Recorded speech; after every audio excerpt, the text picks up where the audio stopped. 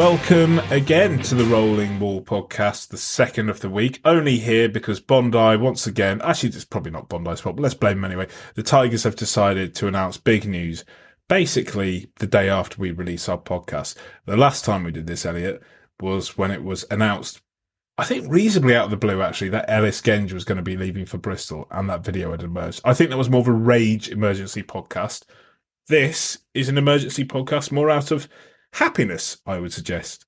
Yeah, absolutely. We are 6 weeks into the new year. So far, we have had new signings announced after we've pressed record. We've had a 13 million cash injection after we've published a podcast. And now we have a new head coach announced after we press record. It's starting to feel this is a bit of a pattern. Leicester Tigers are the only club in the land where the interesting stuff happens not at the weekend, but on a Wednesday. Tuesdays and Wednesdays. Saturday, and maybe a Thursday. It's like the reverse Craig David. Exactly. It's just like kind of Saturdays, blah, blah, blah. Yeah, they played some rugby. They won. They lost. Whatever. Wednesday, what crazy shit's happening now? And that's where you need to be. And that's where Adam Whitty has cunningly positioned himself with the evil corporation that is the British Broadcasting Variety. Anyhow, I'm not bitter at all. Not bitter at all. Let's talk about the big news today. Dan McKellar, assistant coach for the Wallabies, the first one to bite the dust under Eddie, has already taken place. But, of course, it's because he is going to be the new Leicester Tigers head coach. And great news, he will be starting on the 1st of July ahead of a very, very long pre-season. Due to the World Cup, Leicester Tigers will not be starting, I think, until October the 14th or some date around then. Elliot, what's your initial take on this news? How does it grab you? Are you excited? Are you underwhelmed? There's been a sort of various shades of reaction thrown around by a number of fans.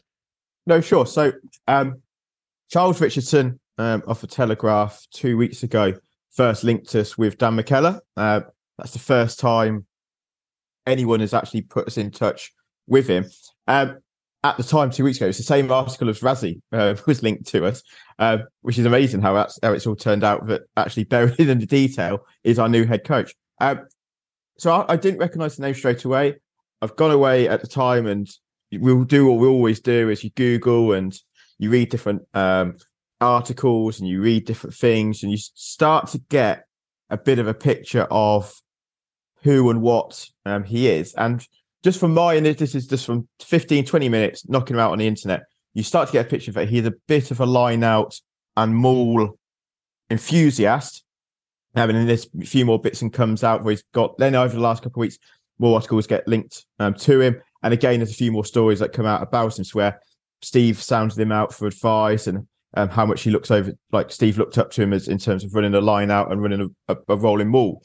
So actually, when you actually come to it, after doing all that research, you end up going, I think this could be quite an interesting fit. There's enough going for him to make it work and to make it quite exciting.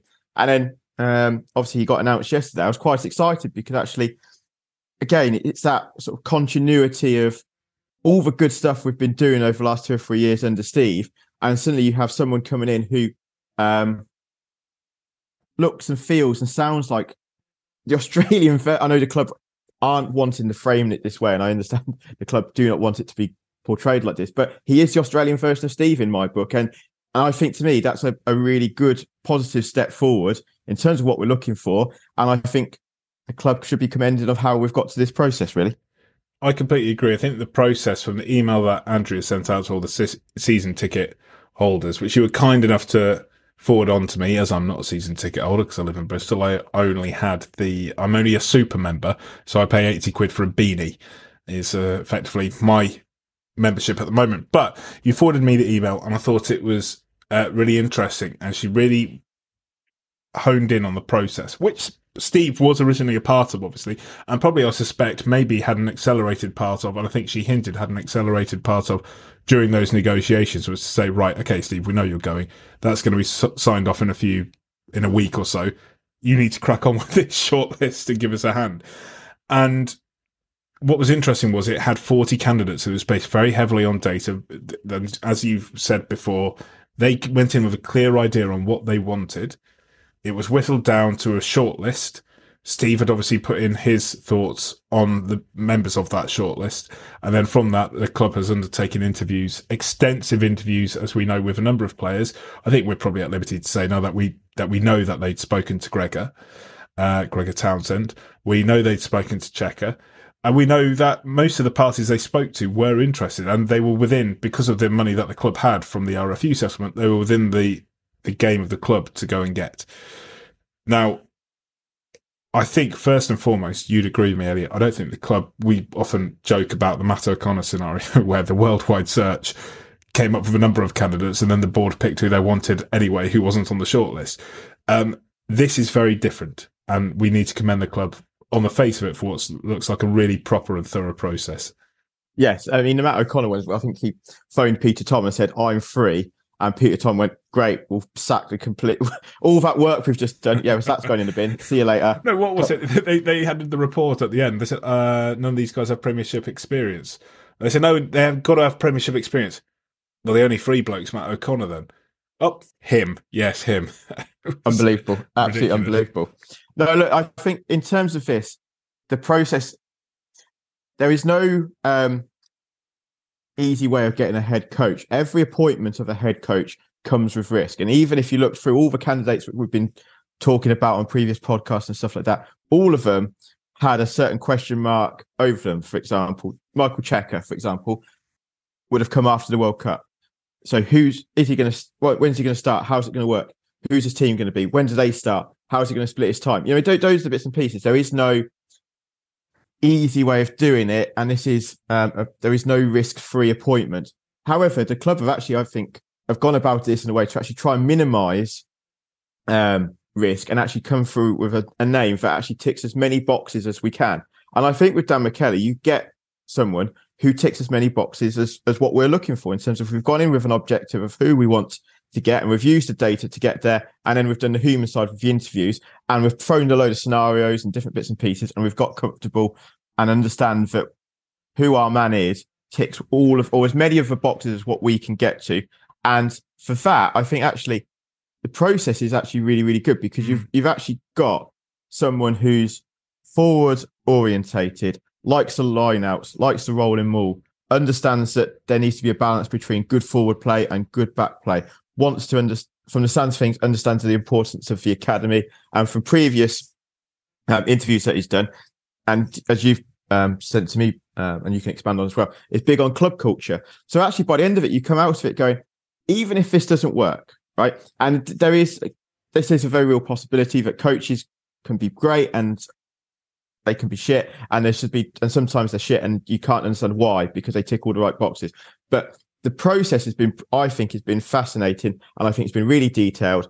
And I think you can see with Dan McKellar that we have done our homework, and it feels a good fit. And just to finish up on this, is that my adage around, if you sign a new player, look at what the previous club's fans are saying. With Dan McKellar, all the Australian media and Australian fans are saying, really good move for Dan McKellar, and also a good fit for Leicester. And to me, that's a really good sign.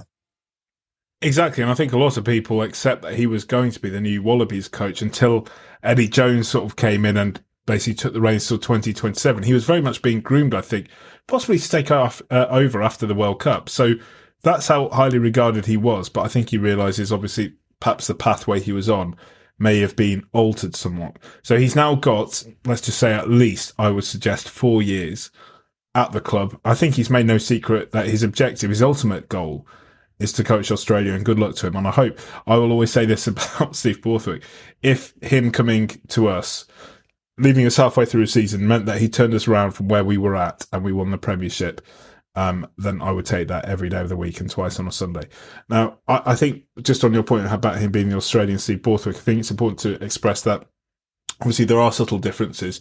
He has that, people that don't know, he was the head coach of the Brumbies for 4 years. Now, the Brumbies, if you watch a bit of Super Rugby, you will know, for having the most devastating rolling maul and maul attack, like attack based off mauls in the league. And what they did with that was quite unique for Australian sides, I would suggest.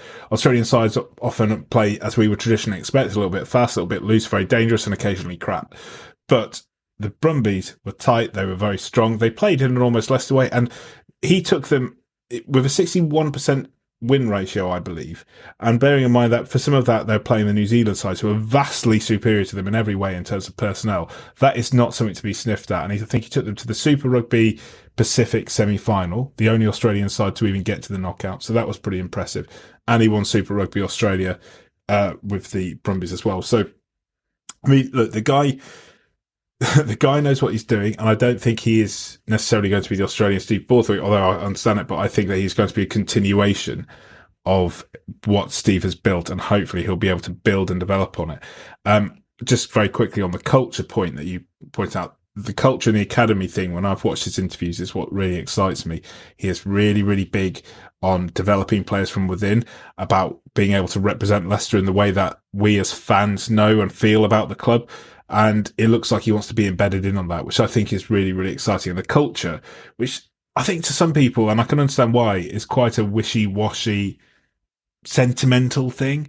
But actually, it's corporate speak, isn't it? Yeah, corporate. It's a bit corporate. Yeah, and it definitely is kind of like in my team when it's basic, like when you're in the legal world or whatever it is. It's like, no, it's just about kind of like getting a good case, doing a good job, and billing a good amount of money. But with the rugby side, when actually emotion does play a big factor in it on the game day, and actually your application throughout the training week plays such a massive part in what you produce at the end of the week.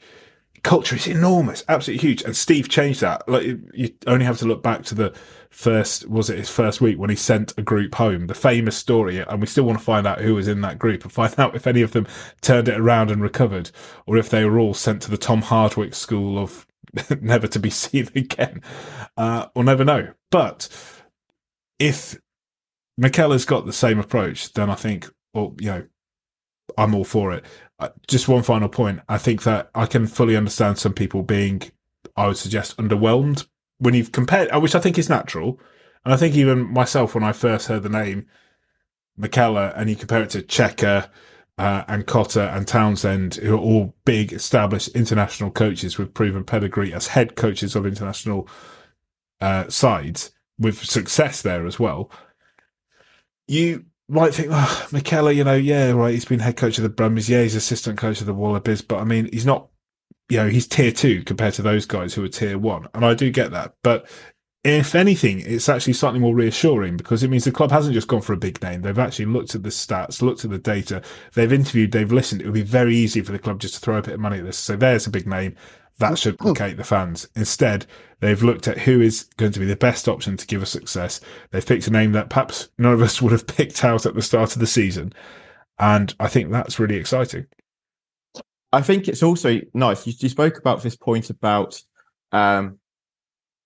he's ambitious. I would rather have a coach on the way up rather than have a coach who's on the way down, or feels like they're doing us a favour in terms of being here. Because I don't think that's healthy.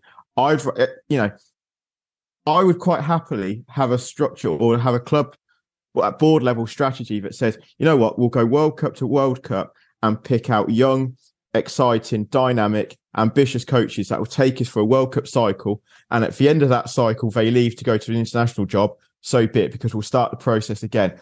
And I wouldn't have an issue with that, because I think that actually gets the best out of the players, and it means you get fresh thinking coming through. You're always going to get exciting, innovative coaching. It's a really good point, because you've got everyone on the same page about wanting to improve, and everyone's trying to build towards making the best of themselves for that World Cup cycle. Yeah, and I think, to me, if it feels this is where, if you look at Steve being appointed and then you now sit with Dan McKellar, it feels to me that maybe this is a bit of a strategy that's been set out 4 years ago about what we want our head coaches to look like. And if that is the strategy, I'm all for it. And it's certainly a strategy that I think can buy into it really, really well, because what the objectives are is to bring as best level coaching we can to this group of players, because makes no mistake about it, this is our golden generation. This is a really talented group of players we've got, and you want someone to come in and improve on an individual level, so each player gets better and gets the best out of their ability. but also brings it through into a collective, into a team example, where he can put together a game plan and a match strategy that means that the team can flourish overall as well. And the lesson after Steve is that he was doing that. And if you look at our coaching group for the last 3-4 years, it's international quality. It is, as we've seen, they've all gone to England. And I think with Dan McKellar, I think you get, again, a feel for that, where you've had someone with head coach experience previously, has been considered good enough to coach at international level, and has then come to us. And, it is a continuation of that. And I think that is a really exciting thing to me. I just got to do a quick shout out to Rob Watts, who sent me a tweet, sent me a message earlier with some stats about Dan McKellar, about when he first came over with Australia. So I'd like to repeat them now, just we'll do a couple of stats here, which I think is really interesting.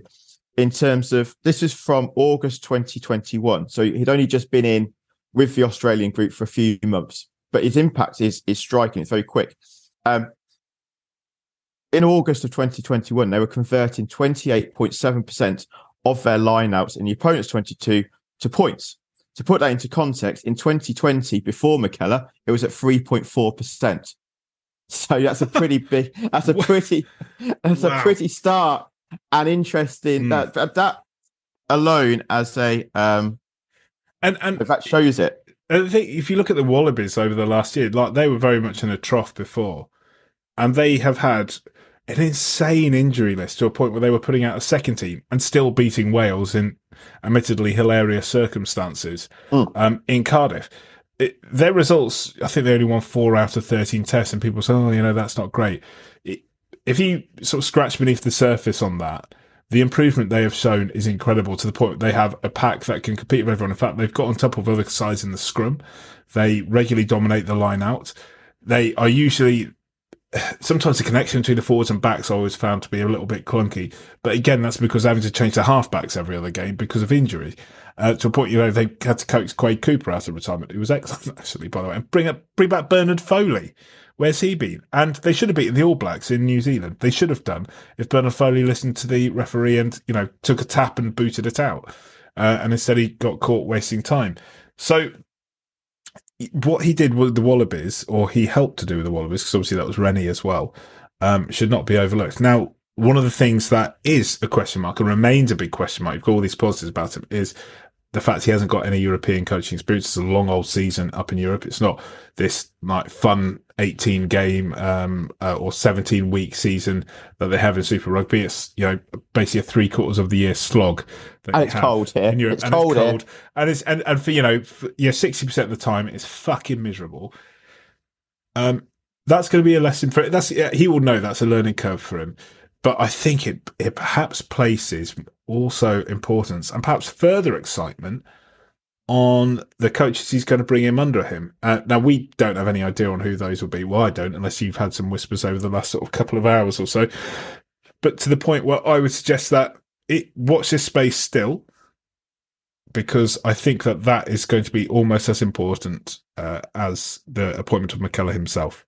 Yeah, me and you, I think, I don't want to speak on your behalf, I guess, but over the sort of last 3 or 4 weeks, both of us have got fairly comfortable about who our next head coach is going to be, because you look at all the names that have been thrown around over the shortlist. We've sort of narrowed it down to over the last 3 or 4 weeks. Both of us have gone, we would be happy with all of them. The question me and you have both been more interested in is filling the gaps of who's going to be left behind, who's going to go, who's going to be needed, what would that look like, and so on and so forth. And that to me is now almost as exciting to see, what's going to happen next. And I think there is room for, as a priority at least, I think, let's say, an attack coach, I think it's fair to say, is pretty much A1 priority, and then an S&C coach. So there's those are two there. And depending on what happens with Tom Harrison, he may need to get a scrum coach. So there's 2 or 3 positions that will need to be filled on day one for the 1st of July. I'd be really happy with Brett continuing in role if Dan feels that way. And Matty Everard, after a shaky start, after the last 2 or 3 weeks, I think is putting himself into contention again for I'd be more than happy and feel very, very comfortable with him looking after the defence. So to me, it's those first three I've mentioned as a priority to have a look for. I think McKellar's main roles have been forwards and defence, which is what Leicester built their success on last season and what traditionally we've done, forwards and defence.